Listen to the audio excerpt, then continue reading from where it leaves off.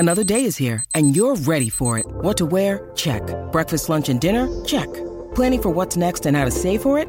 That's where Bank of America can help. For your financial to-dos, Bank of America has experts ready to help get you closer to your goals. Get started at one of our local financial centers or 24/7 in our mobile banking app.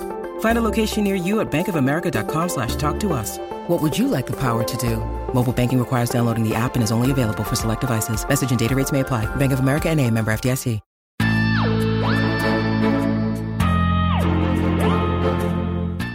Hello, SFF Yeah listeners. Welcome to Backlist to the Future, our new bi-weekly installment of recommendations from the deep and occasionally dusty corners of science fiction and fantasy, because one show every 2 weeks is just not enough to cover all the books we want to talk about. I'm Jen Northington, recording on September 27th, and today we're going to talk about fashion in SFF. This is inspired partly by the Emmys red carpet. I thought that Natalie Emmanuel and Halsey and Laverne Cox and India Moore and Chrissy Metz all looked like space royalty this year.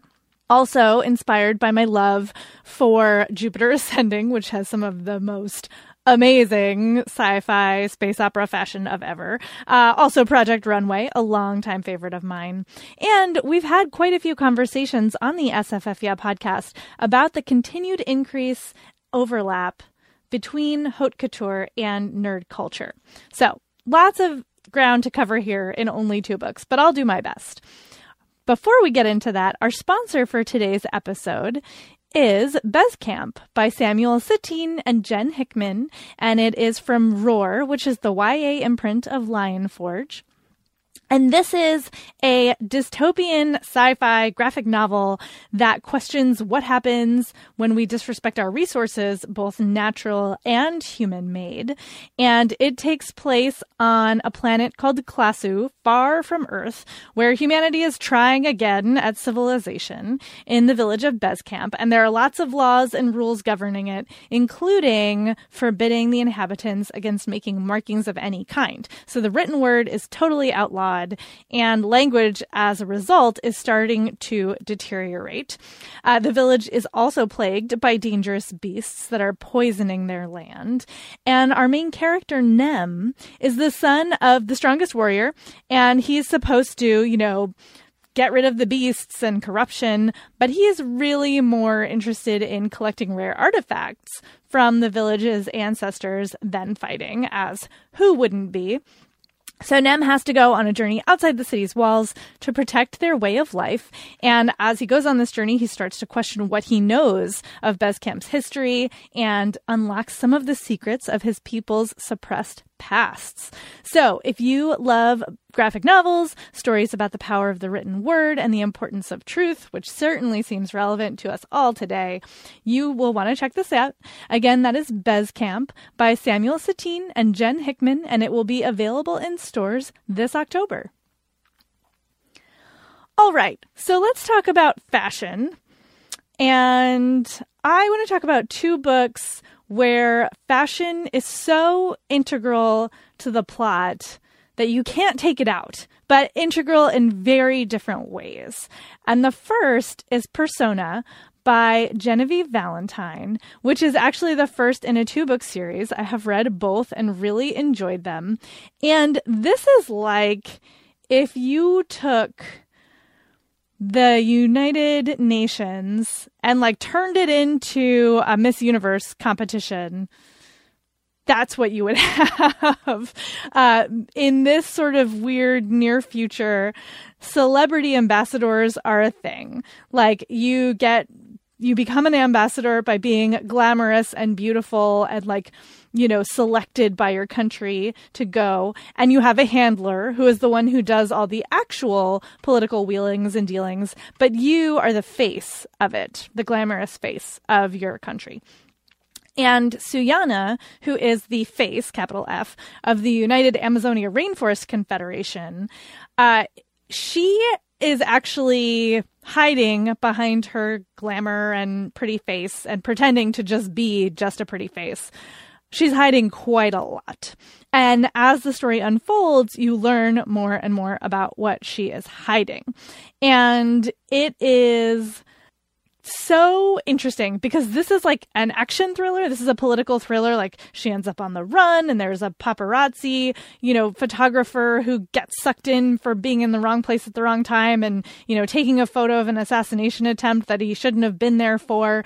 And Suyana has to figure out, who else is hiding what and who can she trust and who can she not trust. And it's really fun. It's kind of like James Bondy in that way.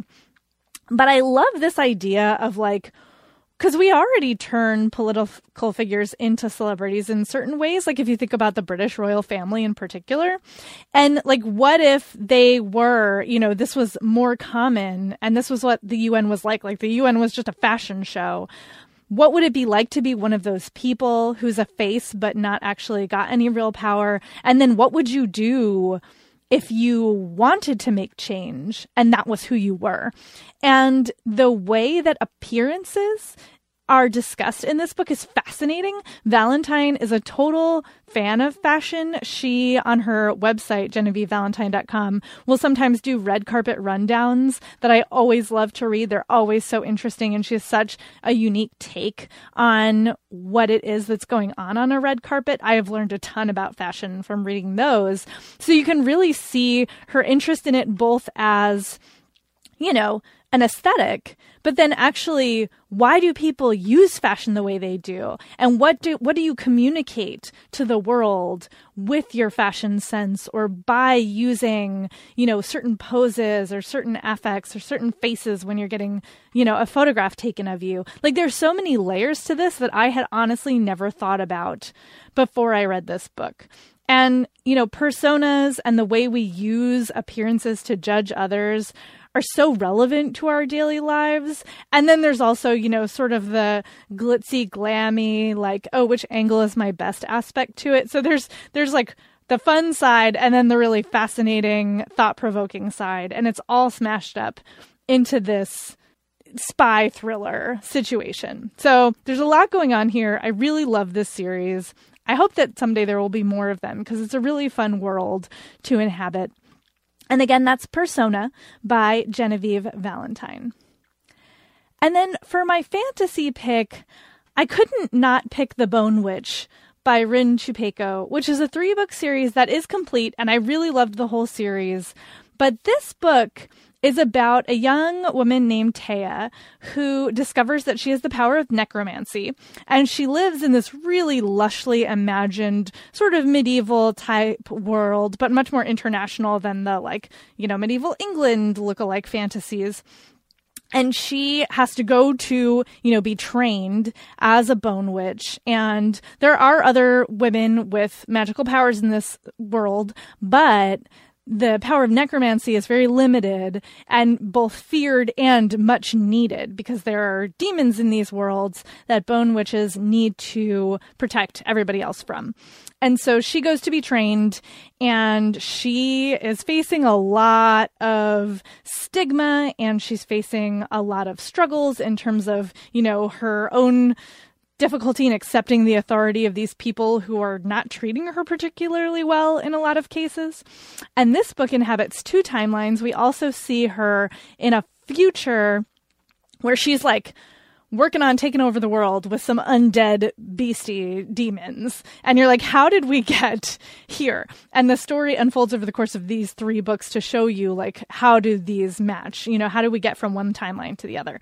And it's really enjoyable and I love it. But what's so interesting about Taya's training is that there's a lot of emphasis on appearance and like what clothing are you wearing and what does your clothing say about where you are in your training and what does it say to the clients who hire you, because these witches are also a little bit like geisha. They're entertainers. They're very highly skilled musicians and dancers, and they are much sought after by both political people and the rich. And so part of her job, in addition to like dealing with demons, is to entertain clientele and, sing songs and recite poetry. And every, gesture that she makes and every article of clothing that she wears or charms that she puts in her hair matters. These details matter.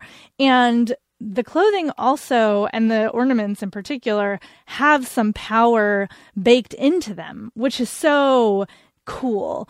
And if you are a fan, like I am, of fashion generally, like the aesthetics of fashion, but then also thinking about how it affects us and what it means, and then also thinking about what it means in a feminist context, like what does it mean to be the object of that kind of scrutiny and to be both held up but also measured by your appearance and valued based on what you can accomplish with your appearance. I think Chupeco is really examining all of that. And so female power, both appearance-wise and then like literally the power that Taya has, this magical power, is all coming together in this story in really fascinating and interesting ways. And I just love it. And I think that, you can read it without caring too much about the fashion, but I think there's levels here that are much more interesting to think about and add so much to the story if you do pay attention to the way that fashion shows up again and again in the story. So that is The Bone Witch by Rin Chupeco, first in a 3-book series. The series is done. I highly recommend it. And that has been today's little mini episode on fashion. I might have to do more of these. It's a thing I love to talk about. And there's always more to talk about in terms of books and fashion. So we'll see. But thank you for listening to today's. If you have theme ideas or requests, feel free to hit us up at sffyeah@bookriot.com. We would also love a review or a rating on Apple Podcasts. It helps us know how we're doing and helps other listeners to find the show. And you can find me on social media. I'm on Twitter as Jen IRL, Jen with 2 N's, IRL. And I'm on Instagram as I am Jen IRL.